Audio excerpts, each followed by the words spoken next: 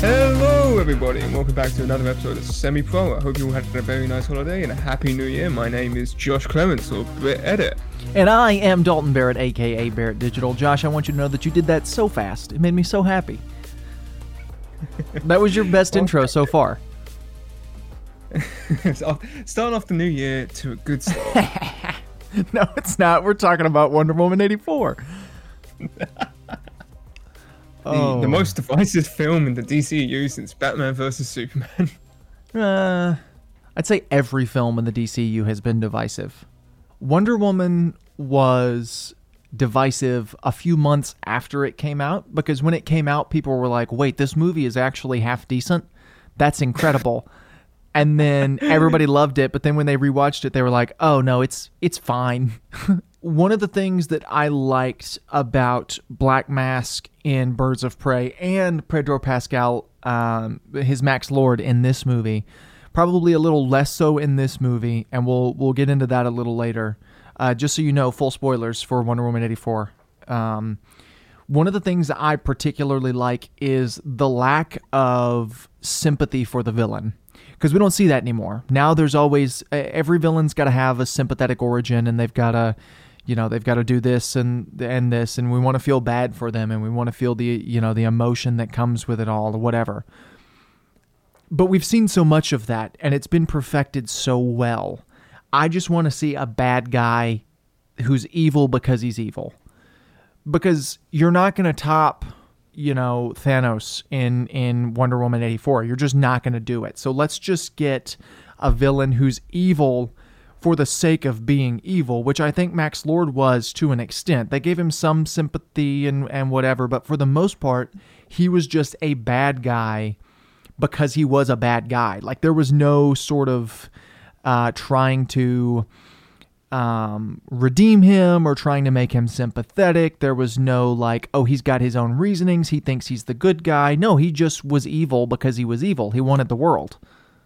Yes, no. Okay, before we jump into any kind of proper discussion, do you want to just say whether or not you actually liked Wonder Woman 84? Yes, and I did like Wonder Woman 84. I actually kind of loved Wonder Woman 84. I mean, the movie's not taking home any awards or anything. I don't think it's some stellar film, but it hits all the right notes. I found it very enjoyable. I found it somewhat refreshing in the I guess kind of modern world of comic book movies. I found it refreshing that it tried to do some things different. I found those things interesting. I don't know that everyone did. I should preface this by saying I did see the movie in a theater. And from, most of the people I've talked to who saw it in a theater really liked the movie. Most of the people I talked to who saw it at home didn't like it as much.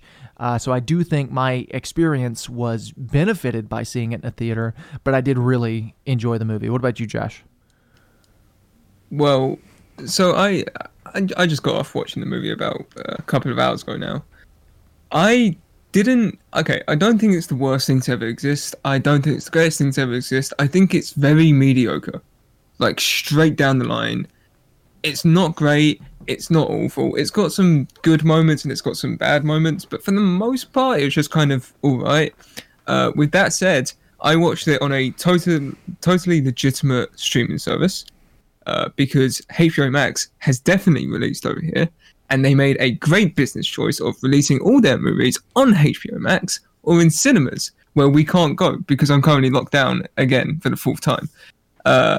So I watched it on a legitimate streaming service called 123 Movies.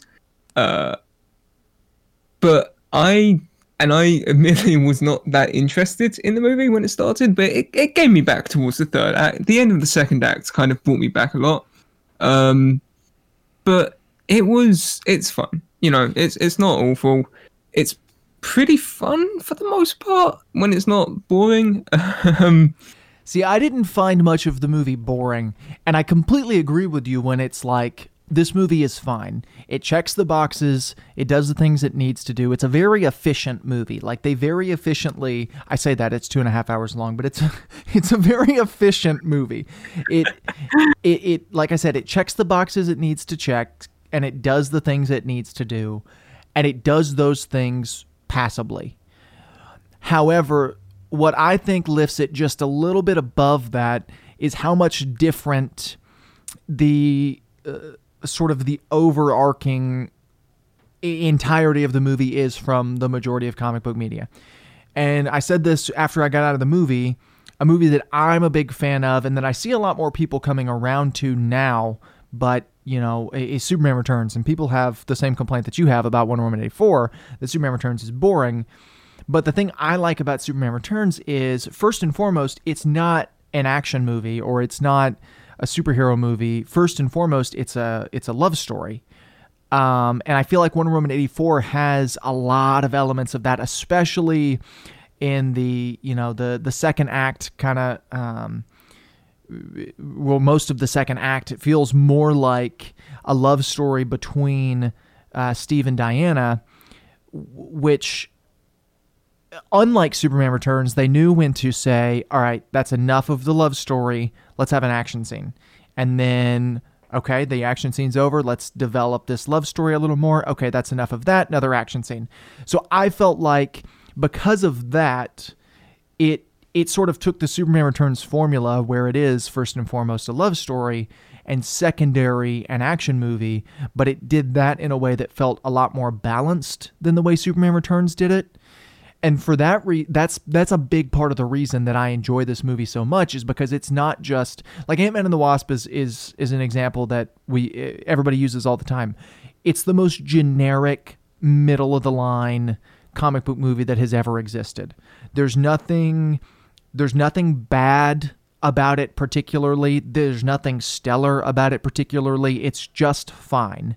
And Wonder Woman 84 is just fine, but then I think it's lifted just a step above by the fact that its plot is so much different. Its plot is actually, it's probably what took it away from me in terms of the things I enjoyed. Because, now we talked a bit about this before, Chris Pine has fantastic charisma and charm and just a great chemistry with Gal Gadot. And I think if it wasn't for that, I would have disliked this movie a lot more. Like that through line of him and Wonder Woman's story worked quite well for me. It was just everything else that happened around it that didn't. Yeah, I really like the Steve Trevor plot, which is the thing I was going into this movie thinking I was going to hate the most, was Steve Trevor coming back, and I was like, that's going to be so stupid. But I liked the way they handled it.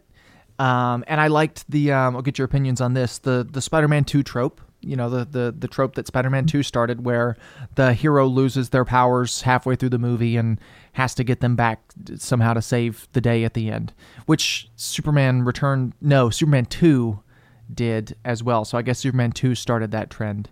But I enjoyed that, and I liked, once again, because like you said, Chris Pine and Gal Gadot have great chemistry together. And I don't know if it's just because I like Chris Pine or because they actually have good chemistry together, but watching them, that was my favorite part of the movie. And that was my favorite part of the first movie too. So this comes into one of the reasons why I like the first movie more. See, the first movie to me has, despite its setting, a much more localized story. It's just about Diana, like Diana and Steve Trevor. Basically, it's like, it's about their relationship and how it prospers and evolves, and ultimately his sacrifice amongst the idea of men being good over men being evil. And I liked that sort of toned down, smaller story in comparison to this film, where like, it did the thing that I'm not as big a fan of with comic book movies. Like you said, because I think every movie does it, where it's like the entire world is at risk, and if they fail, then the nukes will go off and everyone dies. And it's just, to me, I prefer that kind of toned down story. It's just more refreshing. It's more niche. I agree with you. That's my least favorite part of the movie, but I had the same issue with the first movie because it was kind of the same thing with Ares as the villain. Well, I think both films suffer from underdeveloped villains. Yes, well, because I think Maxwell Lord is a great villain in this movie, and he's so much fun to watch. The villain's plots is where the faults come in. Well, I mean, I was thinking more. I think I was talking more about Cheetah. She seems very. Well, we need to throw in Cheetah because people like Cheetah. Yeah, I think the because this movie's too long. Let's get that let's get that out of the way right now, right here and right now. Wonder Woman in '84 is 2.5 hours long, and it does not need to be. No movie needs to be that long. It just doesn't. And the Cheetah plot is the thing from this movie that I would say just take it out, save it for later. Or take out the Maxwell Lord plot and save that for later. But I preferred the Maxwell Lord plot, so let's do that one now. Like, I get them kind of wanting to weave them both in and having the two villains. But Cheetah was fine. There was nothing particularly wrong. It's not like a Spider-Man 3 situation where it's too many villains and none of them get adequate screen time. They both get adequate screen time. The movie's just too long. And Cheetah's character comes up somewhat pointless in the grand scheme of things, even though she was fine. And I really like Kristen Wiig's performance too, but it just felt like there was no reason for her to be there. Had she been given an actual reason to be there and was the main villain of the movie, you could do pretty much everything in her story the same and it would still be fine. But I think you could just rip that whole thing out and shave off like 45 minutes of this movie and it would benefit from that. But I do think Maxwell Lord was so good that he carried a lot of this movie for me. Because we know Gal Gadot is not carrying this movie for me. Pedro Pascal as Maxwell Lord was fantastic. Yeah. He's the best part of the movie. Well, it's once again, and I think I said this to you, this is like what is this? Her fourth appearance? This is the fourth time that Wonder Woman has been the worst part of the movie that she's in. Like, Wonder Woman was the worst written character in Justice League. She was the worst written, she was pointless in BVS. Like, I get they wanted to throw her in, but there was no reason to have her there.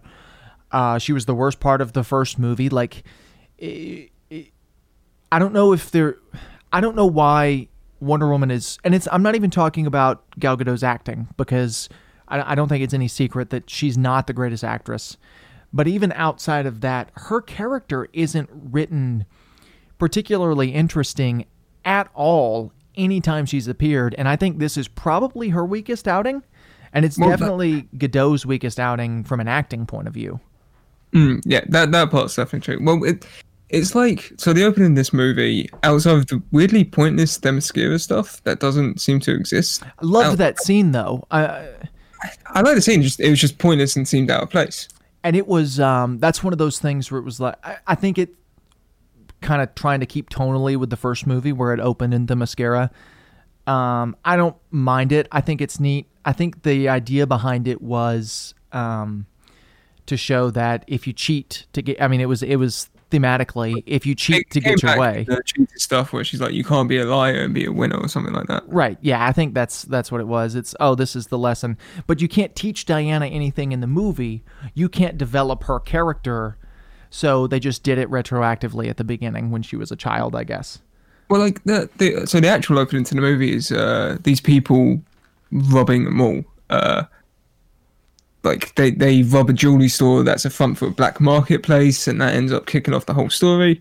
But these guys rob them all, and one guy just grabs like a child. Yeah, I didn't understand this. Yeah, because he grabs a child and like he's dangling her over an edge, and he's like, "I'm not going back, man." It's like, you're gonna kill a child. Like, what's your plan there? Yeah, he went from robbery to murder. to murdering a child. Yeah, I agree there. And it also wasn't necessary for Diana to stop the criminals for him to threaten this child. Like, it was just so out of place. This was just cops, like mall cops. Right. This was Paul Blart. Yeah, that part was odd, but I like that action set piece was neat. The action set piece is neat, but it's also, I think, my biggest issue with Wonder Woman at this point, where she is a god. Like, you can't touch her, really. So whenever there's a fight scene or anything like that, I don't feel any stress. Well, people toss around the term Mary Sue a lot, and I hate that term, just because I think it has to do, people don't like something, so they're like, oh, the main character is a Mary Sue, and that always gets on my nerves. That is, in essence, what, like, if you had a definite character of that, it would be Wonder Woman, and not just in the sense of, like, you can't stop her, because you really can't. In the sense of the biggest problem that her character has, I think, that we've seen in the DCU so far is she doesn't learn anything. The first movie, you have her adjusting to human culture. So she kind of learns that. But she doesn't learn anything about bettering herself because she's already perfect. And it's the same thing here in this movie where Diana's pretty much already perfect. And because of that, her character can't go through any development because she's already where she needs to be. And that is probably the biggest flaw with Wonder Woman's character in these movies, is that you can't do anything with her. The only thing you could do in this movie, which thank goodness they did, or it would have been much more uninteresting, is have her lose her powers. And that's all you can do. Like with Superman, because people bring up this with Superman a lot, like, yes, he's super powerful and it's hard to stop him without kryptonite, but you could do emotional stories with Superman, right? Like you can, unless he's written like he is in the DCEU, you can do stories where he grows as a person because he is raised as a human with a conscience and all those kind of things. So you can do those types of stories. Whereas with Wonder Woman, the way she's written in these movies, you can't. There's no room for growth as a character. And that's what I see your point completely, where it's like she comes in and kills these guys. I mean, I know she doesn't actually kill them, but she throws them out of the third story of a building onto a cop car and it shatters, and sure, they move afterwards, but she just murders these guys. And then it's the Batman syndrome of, I'm not going to kill you, but I'm going to make you pay $400,000 in medical fees. Right. I'm going to make you commit suicide because you can't afford your medical bills. But I like the opening in Themyscira. I like this. And then I like the stuff where we kind of see what Diana's been doing just in day-to-day life. I was really hoping to get a little more, because that's kind of the next scene, really. You have the Themyscira scene, and then you have that kind of set piece in the mall where nobody calls her Wonder Woman, and she just shows up to stop some... I do like that, though, that they actually did show her, you know, not just dealing with these huge world-ending threats. Like, it's sort of the thing that Raimi did well in his movies, where it was like, yes, we'll show Spider-Man stopping Doc Ock from destroying the city, but we'll also show him, you know, just saving people. Like, we'll show him in a montage. Kids from getting hit by a car. Absolutely. And I really like those aspects in comic book movies, because we don't really see them, especially as much anymore, and especially in these DCEU movies, we barely see those scenes. Like, they do their big thing and then they're done. And so I liked seeing that. And then the next thing we cut to is Diana at work, and she works as an archaeologist, which I think is neat. I don't know if there's comic backing for that. I don't read Wonder Woman comics, so I don't know if that's her job in the comics or not. But I like the setting of the office there. I like kind of the atmosphere that it creates. Like the people who were there kind of bounced off each other well. I wish they had dived a little bit more into that. Whereas, like, if you're going to have her be an archaeologist, like Indiana Jones, this guy, like, take this movie and have her go on, like, an archaeological dig or whatever. Like, that would have been a great way to introduce the Wishing Stone. Because I think they specifically mentioned that it came, the last time it was seen was in Mayan culture, which would be like, would have been great to see her go to this place and like uncover it and try and document and everything. I think if there's one thing that the live action DCU has done well, it's putting her as an archaeologist, because I think that makes a lot of sense considering who she is. In the comics, she was, I'm trying to remember here, I think she was a like army nurse for a while, and then she became a military officer. Then she kind of bounced around to just kind of being an employee and a businesswoman and stuff like that. And then last time, remember, I think she worked at the UN. Okay. Maybe for Themyscira, but I think just in general, kind of keeping tabs open. Gotcha. Well, I really like the archaeology thing, and I think that's a really neat thing to explore in the future. I would love to see an Indiana Jones style adventure movie with Wonder Woman. I think that would be a whole lot of fun, and you could kind of put some of those character complaints that we talked about at the beginning kind of in the background, because Indiana Jones is close to a perfect character. He normally doesn't learn anything in his movies. It's all about the adventure, and I think that would be neat to explore with Diana's character. How weird is it that this wishing stone that's been through all of these major cultures was in the back room of a shop at the mall? Yeah. Well, that was something I was thinking about when I was watching the movie. I was just watching. I was like, wait, how does Maxwell Lord come in? And from what I can tell, he comes in because Cheetah uses the wishing stone to be wanted, essentially. See, I'm pretty sure Maxwell Lord was looking for the wishing stone before. They never explicitly say that, but he keeps telling people he has a plan, and then he knows about the wishing stone already. He's looking for the wishing stone and gets it from Cheetah. So I'm pretty sure he was looking for it beforehand. Now, how he found out about it, I have no idea. But I'm pretty sure that was like part of his plan always involved the wishing stone.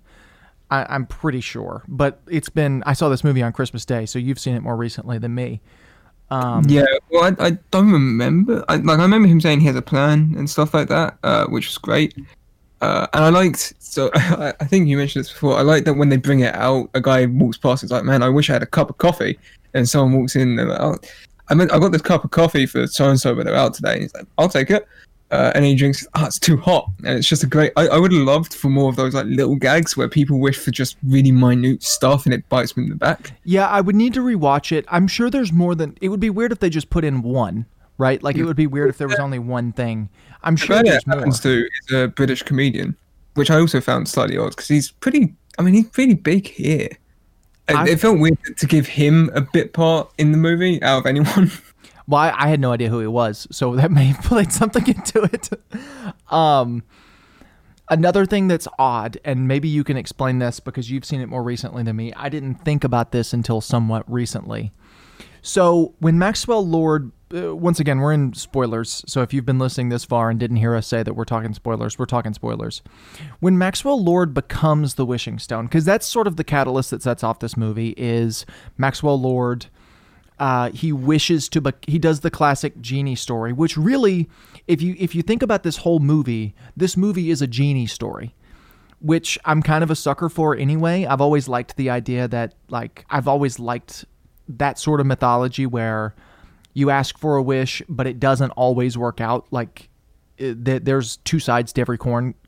Two sides to every coin. Yes. Right. I've always liked that idea. And so this movie basically being a feature-length comic book version of that was neat for me. But so Maxwell Lord wishes to become, he does the I wish for more wishes thing, and he wishes to become the Wishing Stone. And so that's the catalyst that sets off the whole movie. Now, when he does that, do the people who wished before get another wish through him? I guess so, because Cheetah goes on to be like, oh, I wish I could be the apex predator for some reason. Right. Which I didn't understand that Same. much. They kind of set up because she liked Diana's cheetah print boots and there was a cheetah in her office. There's a lot of cheetah-related stuff surrounding her. Like, a guy walks by and he's got, like, a cheetah belt or something like that. It's just, like, does she just... Are cheetahs drawn to her in the grand scheme of the universe? I don't know about the belt thing because I never noticed that, but I know she had one in her office. So I would assume she just likes cheetahs and that's why she liked Diana's shoes, maybe? I have a lot of issues with this movie, particularly due to the setup. I like, for a movie that's 2.5 hours, it does not seem to dedicate enough time to setting up most of the stories that it wants to pay off. And it somehow sets up too many things for the pointless stuff, like Cheetah. It sets up the idea that the president has a way to talk to every screen on Earth at once. Yeah, that was weird.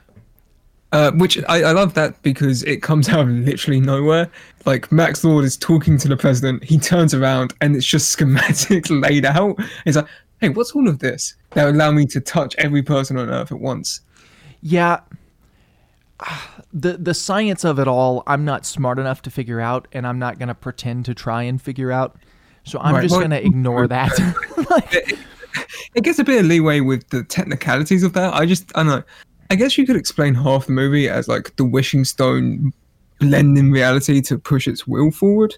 But even that's a bit Yeah, I think you mix that with. I think this movie works. It's so much different tonally than the rest of the DCEU, where this movie almost operates as a science fiction movie as opposed to where the other ones, like the rest of this universe, seems to be like a real. Well, it's like a real world take on comic book movies, which is not my cup of tea, but it is some people's cup of tea, and that's fine. It's like this is our real human world, like the one that us actual people live in, but there's superheroes in it.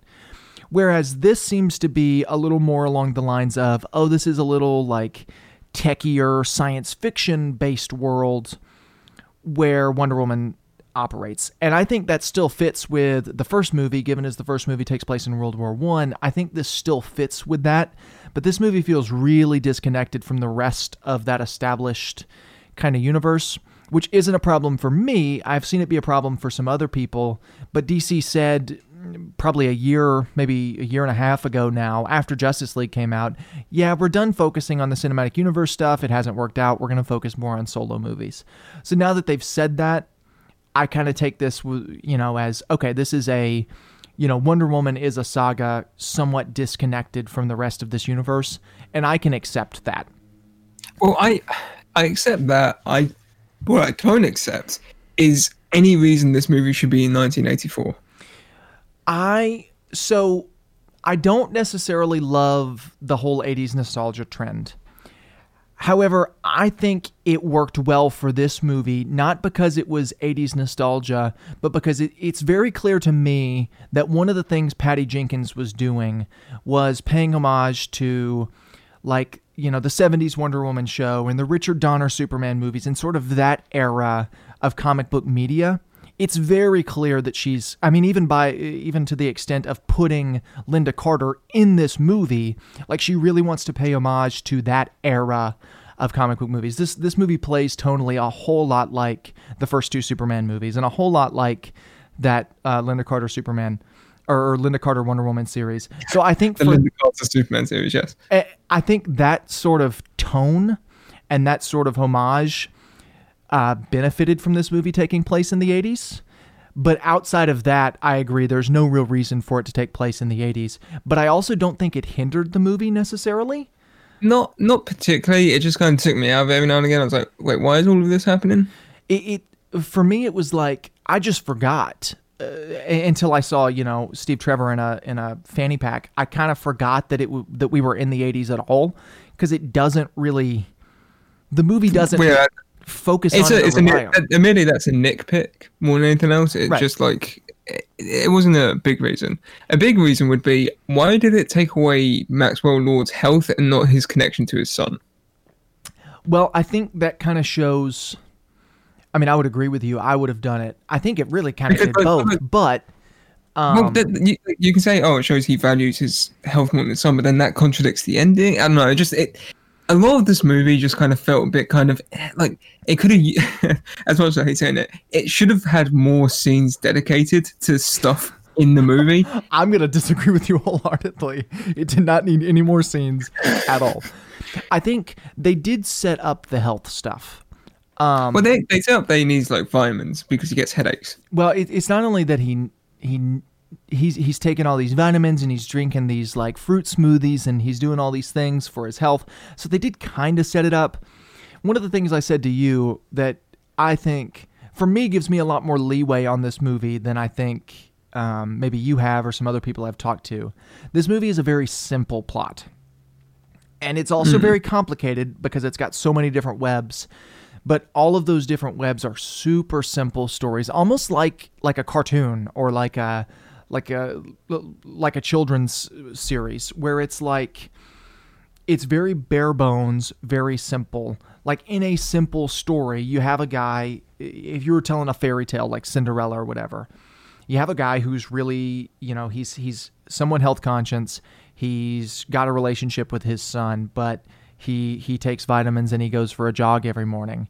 When you put that genie story, like what is the genie going to take away from him? Well, of course it's going to be the health thing, because that one is different, and it's kind of a character aspect, whereas relationship with his son is sort of like, you would hope everybody has that. Like, everybody wants a good relationship with their son, whereas not everybody is so focused on their health. So I think it doesn't make sense, like, not that it doesn't make sense. The son thing would have worked better for a deeper story, but I don't think this movie was trying to be that. I think because even like the Richard Donner Superman movies, for instance, super simple plot. Like, the first one is literally Superman becomes Superman, meets Lois Lane, Lex Luthor wants to sell real estate, Superman stops Lex Luthor, that's the end of the movie. So it's this very bare bones simple movie, but it still kind of works because the simplicity kind of drives that story. And I think this one works for me in that same way, but I do see why people don't like this movie as much as me. Well, I think part of it is, we've spoken about this to a couple of our other friends. People have forgotten what comic book movies are like because no one's seen one in about a year. Right. Well, that's definitely part of it. I don't necessarily want to use the excuse like, oh, it's a comic book movie, because there are, deeper, headier comic book movies that you do have to think about some stuff and your actions do have consequences. But then at the same time, there are comic book movies where your actions don't have consequences and things don't matter, that play a whole lot like this, that people like more. So I will say it just the once. It is a comic book movie. And you could compare something like, I would say, let's use Captain America Civil War, for instance. Like, kind of by the end of that movie, like, there are some leftover consequences because it's a cinematic universe, but by the end, that's also a very simple story. Like, it doesn't you don't have to think much about what's going on. Like, nobody's thinking about, like, why the planes were in the hangar fueled up in that movie, but they do say it here. Like, people complain about the jet at the Smithsonian being fueled up, whereas nobody said anything about that when it was Captain America Civil War that did the same thing. And I'm not saying that this is a better movie than Captain America Civil War, because it's not. And I don't even particularly love Captain America Civil War. But there are little things like that people are complaining about in this movie, whereas people are nitpicking this movie a whole lot more than I've seen them nitpick a lot of other comic book movies that I would say are equally as nitpickable. And that's the part that's kind of getting under my skin a bit, because I did enjoy it and I did have a lot of fun with this movie. And it's one that I'll probably watch it more than I'll watch the first one, because I got more enjoyment out of it. And the first one kind of bored me. But it is just this simple story. So Maxwell Lord, he becomes the Wishing Stone. But before that happens, and this is something you brought up to me before we were recording, before that happens, Cheetah wishes that she would be more like Diana. And that kind of sends off her story, which I think is the weakest plot of the whole. You have really three main plots. You've got the Maxwell Lord plot, you've got the Steve Trevor and Diana plot, and then you've got the Cheetah plot. And those are really the big three that kind of weave at the same time, which is part of the problem with this movie. You don't need an A, B, and a C plot. You really just need an A and a B plot. Yeah, it should have been two separate movies. You should have either gone with Wonder Woman versus Cheetah and make it a very down to earth story about a woman and her friend that she makes and how they change and evolve through that. Or you should have done the Maxwell Lord stuff where it's like her and Steve against Maxwell Lord. I don't know, it felt like because they went with... It's the classic DC issue of because they went with both, you couldn't flesh out either. Right. And I love Maxwell Lord stuff, I should just say. And I think Cheetah's design was really nice. I think... I know a lot of people found her final fight to be underwhelming, but I was like, it's good enough. I enjoyed it, and I really liked her as Cheetah. I think she did a great job in that role, and with that performance, that plot was just kind of tossed to the side, and it's almost like And it was a full fleshed out plot. Like that could have been a whole movie dedicated to that, done and written the same way. And it would have been better because it would have been the focus. But it's almost like that's the plot you kind of forget about. So let's talk about that plot just a little more. Like let's kind of run through it. Well, yeah, like so, she meets Diana meets Barbara at work, and they try and like Barbara's this kind of she's every comic book character that ever since Batman Returns, where they're klutzy and clumsy, and they're like, I'm sorry, I'm just quirky and so weird, and it's like, but then something happens, and then they change to this confident, smooth, just outgoing person. So Barbara meets her. She wishes that she was more like Diana because she thinks Diana's like pretty and cool and outgoing and smart and all these things. And as a result of that, she ends up getting some of her powers. That's why I too. She got some super strength and super speed and stuff. I think she gets all of her powers. Right. Well, Diana doesn't have that much power outside of like the lasso, and that's Right. not hers. That's something she stole. Right. Yeah, I think she get shot at one point.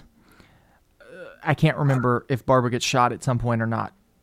She moves like at super speed and stuff like that. Right. But yeah, so that happens, and they're like, "Oh, we need to get Maxwell Lord to renounce his wish," which would then announce all of the wishes to stop everyone dying. And she's like, "No, I like being confident and cool." And she beats up a man because every man in this is some kind of pervert. Right. Out of the two men that are in the whole movie, other than Maxwell Lord. Yeah, exactly. But like she beats up this man who previously tried to assault her. It seemed. Yeah. Then she ends up saving Maxwell Lord's life because they're trying to stop him. Obviously, and she's like, "No, I want to be this." And she goes, "I wish I was an apex predator." And then she becomes Cheetah. That's kind of it. Right. And like I said, that's simple, which kind of fits in with the tone of the whole movie, which is something I didn't mind. That's a movie. Like that plot is a movie. It just, you could develop and play out, drop Maxwell Lord entirely from this and play that out as the plot of this movie. Like she wants to keep on being Cheetah, but the Wishing Stone is slowly taking away her goodness and her humanity, because it takes away the thing that you most value, which I guess to her would be her goodness and her humanity. I kind of took that as she wants to be like noticed and set apart from other people. And the thing that sets her apart from other people is her goodness and her humanity. So she gets like, everybody loves her like Diana, but she loses the thing that she valued most. That's kind of how I took that. That's a movie in and of itself. You don't need the Maxwell Lord stuff to flesh out that plot, and you don't need that plot to flesh out the Maxwell Lord stuff. It's so weird and disconnected, and that's my personal biggest issue with the movie is every time Cheetah was on screen, as much as I loved Kristen Wiig in this role, and I thought she was fun to watch, I wanted to get back to Diana and Steve Trevor, or I wanted to get back to Maxwell Lord. Like, I never wanted to stay on her for too long. Like, she'd come on screen and I'd be like, oh, that's fun. And then I'd want to get back to something else. I got tired of it. And that, like I said, my biggest issue with the movie would be that, because it's like, she's not necessary. And the other stuff is so much more interesting. Not that this is bad, but the other stuff is so much more interesting that I would rather be watching that. Yeah. Well, it's like none of this movie is particularly awful. Like I didn't watch any part of it and go, "Oh, that was just terrible." Other than a few special effects, they must have got the Flash CG team for some of the running parts. I want to save that for the end because we can both rant about the special effects, but I'll save that. But yeah, for the most part, the worst that the movie gets is dull or uninteresting. I could agree with that. I don't know. I wasn't too disinterested the whole time because the most uninteresting stuff in the movie was probably the love story, but their chemistry was so good that I just kind of got sucked into the love story. So even I was never bored by this movie. I will say this to me didn't feel like a 2.5 hour movie, except for the 2 times I had to get up to go pee because the movie's so long. I did find it interesting, and it held my attention. And I do think that benefited from me seeing this in a movie theater. Like, I think me sitting in a movie theater without my phone as a distraction, whatever, like devoting my actual attention to it, I think was a benefit to me, like not being bored by it. But I never got to the point where I was like, oh, this movie is so boring. Like, can we just skip on to the next thing? I just found the other stuff more interesting than I found this thing in particular. And so I'd be like, well, let's get back to this because this is more interesting. And I do think it was paced well in the fact that it did jump around to the more interesting stuff. It knew when to jump back to Maxwell Lord because he's the most interesting part of the movie. And then it knew when to jump back to the love story, and it knew when to jump back to Cheetah. It knew, it's like the movie, it's like Patty Jenkins was sitting behind the camera saying, okay, people are bored now, let's move on. Like, it was like the second I started to get bored with something, it would jump to something else. And I will say I respect the movie a lot for that, because that's a thing that most movies don't know how to do, is jump to the next thing when I'm getting bored. Yeah. I mean, okay, well, I know we said it a lot, but Pedro Pascal, what a man. Oh, man. I'm so happy that he's blowing up now, because he's just fantastic. He chews the scenery. He's having fun every time. And like towards the end, when he looks like a drug addict, like he's got a burst blood vessel in his eye, his veins are popping out, and he's just like hobbling around. It's like, what'd you wish for?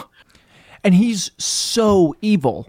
He is so evil in this movie. It's like we just don't see villains like that anymore. And I loved it. And he did such a good job with it. I will say this right now, while we're talking about Pascal, everybody in this movie, except for Gal Gadot, does a great job with what they're given.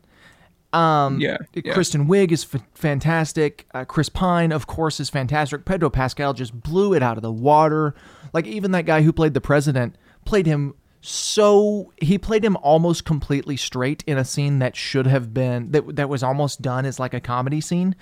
Like, and the extras and the little, like the guy with the cows, I loved that, where he goes, I told a guy I wanted a farm. I didn't mean I wanted it at my apartment. Like that, like those little extras, They did great. I don't think even the kid, Maxwell Lord's son, I think did a fine job for a child actor. So everybody in this movie, except for Gal Gadot, did a great job with what they're given.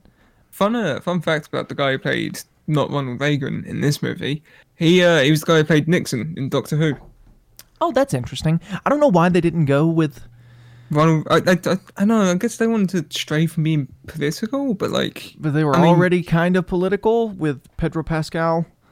Yeah, being like an allegory for Trump. Yeah, he reminded me a lot of what's his name from Gremlins 2. I can't remember his name. Clamp. Yes, Clamp. He reminded me a lot of him. And there's a lot of sort of Ted Turner in Pedro Pascal, whereas like Ted Turner from the 80s, where he's like this TV personality and he's got all these huge commercials.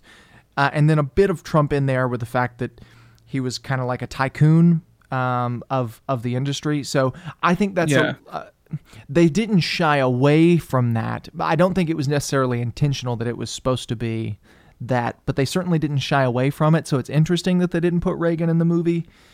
I don't know, but I think everyone in this movie takes what they were given and handles it really well, except for Gal Gadot. And I'm really going to stress that. Because she's definitely, acting wise, probably the worst in the movie. I think we'll both agree with that. You never really see, like, there's some parts where she's almost getting an emotion from me, and I'm just kind of like, there's nothing on her face. Nothing in the plot took me out of the movie. Like you were saying, the 80s stuff kind of took you out. It didn't really do that for me. Gal Gadot took me out of the movie. Unless she's with Chris Pine, which for whatever reason just keeps me sucked in. Unless she's with Chris Pine, I was just completely sucked out because... See, I also... One of the other things that took me out of the movie, and probably the only thing I would say is a legitimate complaint I have, is that the Lasso of Truth has become a huge Deus Ex Machina. Like, they just use that for whatever. Like, oh, it can... my suspension of disbelief goes far when you're talking about Greek gods and mythology and comic book characters and stuff like that. But like, this is a tool that went from being able to lasso people to tell them the truth, which is okay, cool, I got that. And then it's like, oh, it can also whip on lightning. It has infinite length. You can use it to talk through people. You can use it to show people visions. You can use it to make people see what you want to see. It just, I don't know, it got a bit too, like you're going a bit too far for me now, Wonder Woman 84. I was with it until, I completely see what you're saying. I was with it. I was fine with it. Like, I was fine with it showing Steve Trevor the visions, whatever. She just explained it by... It was the end that tipped me over the edge. Right. She explained it by, oh, it's not... It doesn't just make you tell the truth. The lasso itself is the truth. And I was fine with that. But then at the end, when, like, all the screens just turned gold for whatever reason, that's when you kind of lost me with the lasso of truth. Yeah, like, I don't know. Something a bit more defined would have been a bit nicer there. Like... Yeah. Or set that up. Yeah. Yeah, I know we said it a lot in this talk, but it's a 2.5-hour movie that doesn't set up anything it needs to set up. Not that it doesn't set up anything. It doesn't set up a lot of things. It does. It like half set that up, and that's probably the best way I can describe most of the movie. Well, it's like they remembered. Oh, we need to set stuff up, and so they started the process of set. Like, okay, Bob is a nice guy. Nice girl? How do you show that? Oh, she gives this homeless man hot food. Okay, cool. What else? She stays back late for jobs that wasn't her. Okay, you need to actually tell us that and don't just show us her working after establishing that she doesn't go out much, that she's socially awkward. Right. That's it. And then next thing you know, she's an awful person who hates everyone. It's like it's the bare minimum amount of what we need. The whole movie is in terms of setup specifically. It's the bare minimum of setup we need for this. We need to show that Diana is still hung up on Steve Trevor. Okay, there are pictures in her house. Done. Bam. Bare minimum setup. She mentions him in an offhand comment at dinner. Bam. Setup. Barbara is kind of a loner. Okay, she wears glasses. Bam. Setup. Like, it's like all of these things are the bare minimum. Pedro Pascal wants a relationship with his son. Okay, he's in his office for one scene. Bam, set up. Pedro Pascal cares about his health. Okay, he's drinking a green smoothie and taking vitamins. It's like all of these things, yes, they're set up, but it's like they're set up in more than one scene. Right. It's set up in a way that's like I said, bare bones, bare minimum, and you kind of forget it by the time the scene's over because it isn't drawn upon. Like, you forget that was even set up to begin with, and then you just move on to the next thing. And that's sort of kind of the whole movie. It's not like that's one time that happens. The whole movie is that. And that would be another complaint for me. And once again, I got a whole lot of enjoyment out of this movie, so it's not that huge of a complaint. I didn't hate this movie. For all the complaints I have, like I said, the worst thing that it got was uninteresting. I think you would have enjoyed it more had you seen it in a theater. Quite possibly, yes. Immediately seeing it in my room where I had a lot of distractions, and every time it started losing me, I could just kind of look at my phone, and in which case it would have just lost me more and more and more. Right. Did not help. Right. But everything is paid off so big. And this is the same problem that the first Wonder Woman has, too. It's paid off so big and so over the top for such a small setup that the movie feels somewhat unbalanced. And that would probably be a really good way to just kind of finalize my thoughts on the movie. Enjoyable, but it was unbalanced. You could call it like top heavy. Yeah. Like the end of the movie is so stuffed full of payoff, whereas the beginning of the movie is so lacking of setup that the whole thing feels like just disbalanced and top heavy, and that makes the ending feel cluttered and the beginning feel pointless. Well, when I was watching it, like I said earlier, the first half of the movie basically just didn't grab me at all. And then the second half did, and that's because it started paying off all of these things they never really set up in the first place. And it's like, you could cut this movie in half and still have basically the same movie. Yeah, absolutely. You could release it as a part 1 and part 2. and it would still be feature length because the movie's 2.5 hours. Yeah. The only movie I've ever seen that was 2.5 hours and even needed to be that long was probably Lord of the Rings. Yeah, I'm of the like minority. Even Endgame. I'm of the minority who thinks Lord of the Rings is too long. But My issue with Lord of the Rings is that I have to read another Bible in addition to the actual Bible to be able to understand it. Right. Yeah. No, I tend to agree with you.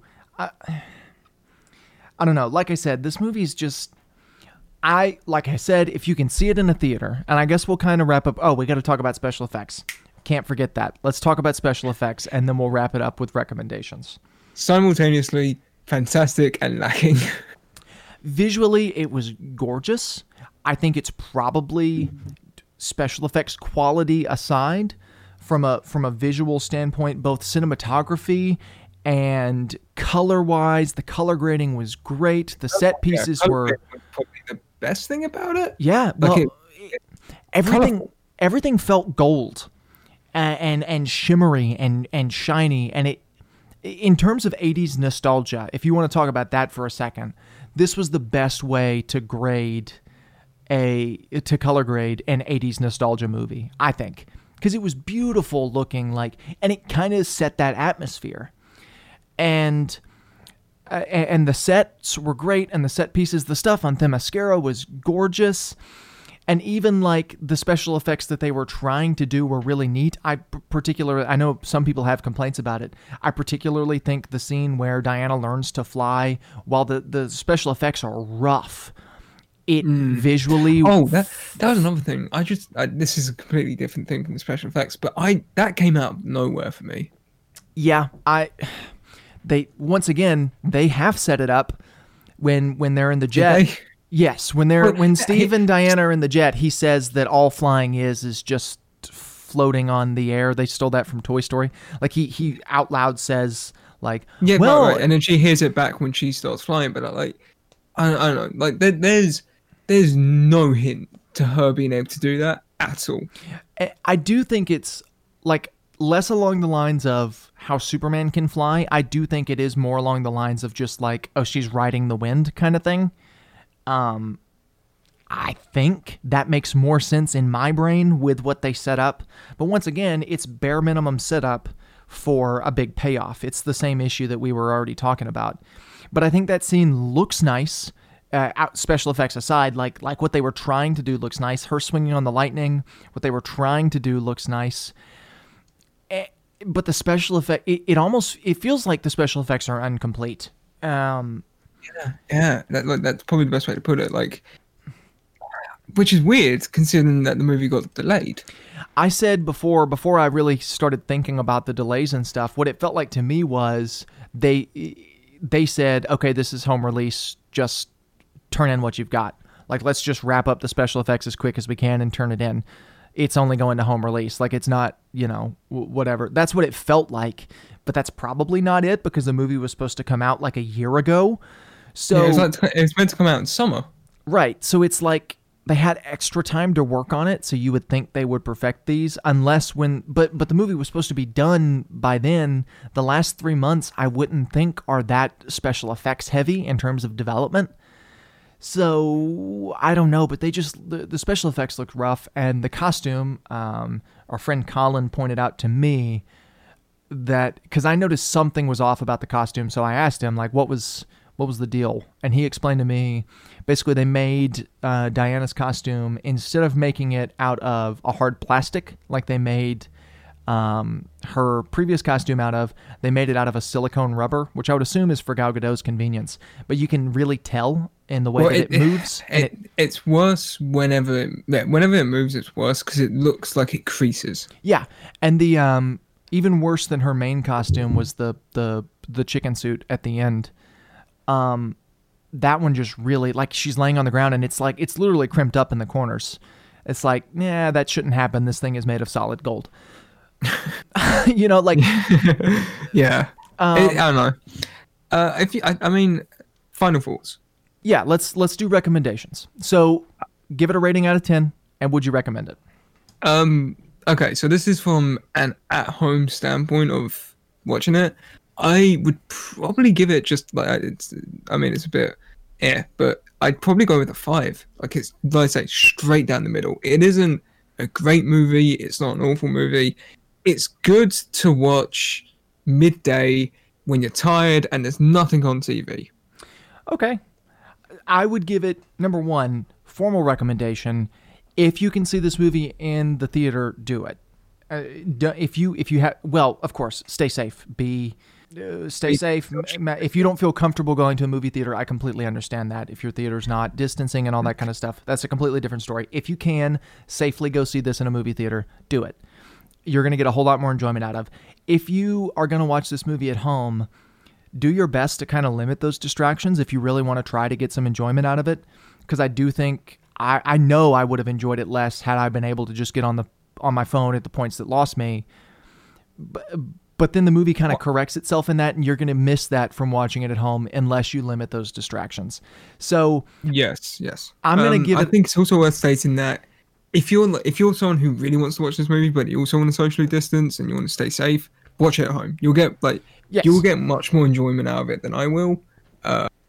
I watched it because it's a comic book movie that I knew I'd probably wanted to check out at some point, but I wasn't like fully interested. If you're one of those people who really wants to watch this movie, you're really excited, you will get just as much enjoyment from it as you would at a movie theater. Yeah, I also made you watch it so we would talk about it on the podcast. Like, you didn't have a choice to watch this movie. No, I've got something else to watch for next week. Yes, and we'll wrap up with that. I'm gonna give this movie a 7 out of 10, because I did really. This is a movie that I'm going to watch again. I liked it better than I liked the first Wonder Woman, which I haven't heard many people say, but I also don't particularly care for the first Wonder Woman. And my favorite part of that movie was done better in this movie, which we didn't really talk about. My favorite part of the first Wonder Woman is the fish out of water storyline, because I'm a sucker for a good fish out of water story. And this movie does that better, with a better actor and a better written character being the fish out of water. So I enjoyed this one more. For that reason. And I think it's at the same time, it pains me to say that this is a beautiful looking movie, because it's not at the same time. Like, it's both gorgeous and really bad looking at the same time. But like I said, 7 it's out of 10. very 50-50. Right. 7 out of 10. Once again, if you can stay safe, make sure safety is your first priority. Don't risk your life to go see Wonder Woman 84. It's not worth it, I promise. But if you can stay safe, go check it out in a theater. I have a local theater here, so maybe check out one of those. It's much smaller. There aren't a whole lot of people, that kind of thing. So I was able to stay safe. But if you do watch it at home, try to limit those distractions, because I do think that the movie will benefit from limited distractions. Like, even if you get bored, maybe don't take out your phone. Maybe before you go to bed, like the last 2 hours before you go to bed, plug your phone up and watch this movie. And then you'll probably get a little more enjoyment out of it. But yeah, like I said, I would definitely recommend it, especially if you're excited to see it, because I wasn't particularly excited. It was better than I thought it would be. Right. It was significantly better than I thought it was going to be. I went into this movie expecting to fully hate it. But yeah, it's fun. It's enjoyable. 7 out of 10. Yeah. Well, you didn't give it a 7 out of 10. You gave it a 5, Josh. Yeah, no, I'm just trying to. I'm thinking back on my ideas. I'm just like, maybe I boosted up to a 6, because it did claw up a lot back for me from some of the performances. But yeah, I'd say ultimately go watch it at some point. Don't risk your life for it, but absolutely not. Take a viewing for it. I don't want people to think that me saying see this movie in a theater means I need to risk my life to see Wonder Woman 84, because you don't. You absolutely don't. I didn't risk my life to go see it. There were it was the most people I've seen, because my theater here is doing. I saw Tenet in the theater, and my theater locally, they do classic movies while there aren't movies coming out, just so that they don't have to shut their doors. So I go see those every now and then, and there's usually 2 other people in the entire auditorium. So I'm pretty safe distance. And there were 7 in Wonder Woman 84. It was the most people I've seen in a movie theater since the pandemic hit. But I was still safe and distance, whatever. Don't risk your life for this movie. But if you do have a safe opportunity to see it in a movie theater, I think you'll enjoy it significantly more than seeing it at home. Yeah, I definitely agree with that. But yeah, this has been a good talk. I'm very excited for what we have to talk about next week. Are we going to set it up? Are we going to explain what we're going to do next week? Because I haven't been this excited for a podcast topic in a long time. If you want to go talk about it, you can talk about it. Let's do it. Okay, so next week, because we need to give people homework, our regular listeners who listen week to week, we need to give them homework so that, because next week we're going to be talking spoilers like nobody's business. So your homework this week is to watch season 1 and at least start season 2, because it's going to take you more than a week to get through, of Twin Peaks. Is it on Netflix for you? No, for us it's on Now TV or Sky if you have either of those. Other than that, use totally legal methods of trying to watch it. Cinemax have it. No, not Cinemax. Criterion have it, which is a channel you can get on Amazon Prime if you're like me and you like watching stuff actually legally. Right. It's on Netflix if you're in America, just so you're clear. Watch season 1 of Twin Peaks, start season 2. We're going to be doing a full deep dive into season 1, and then we'll follow that up with a discussion of season 2. Then we're going to talk about the film Twin Peaks Fire Walk with Me, and then we will do the 4th part in this little saga, Twin Peaks The Return, which is on Showtime. So your homework for now is to start Twin Peaks if you haven't seen it, and go through it, because like I said, I haven't been this excited to talk about something on the podcast in a very long time. I'm looking forward to it. Yeah. But this has been a good talk. We'll see you all next week. And that has been Josh and Dalton from Semi Pro.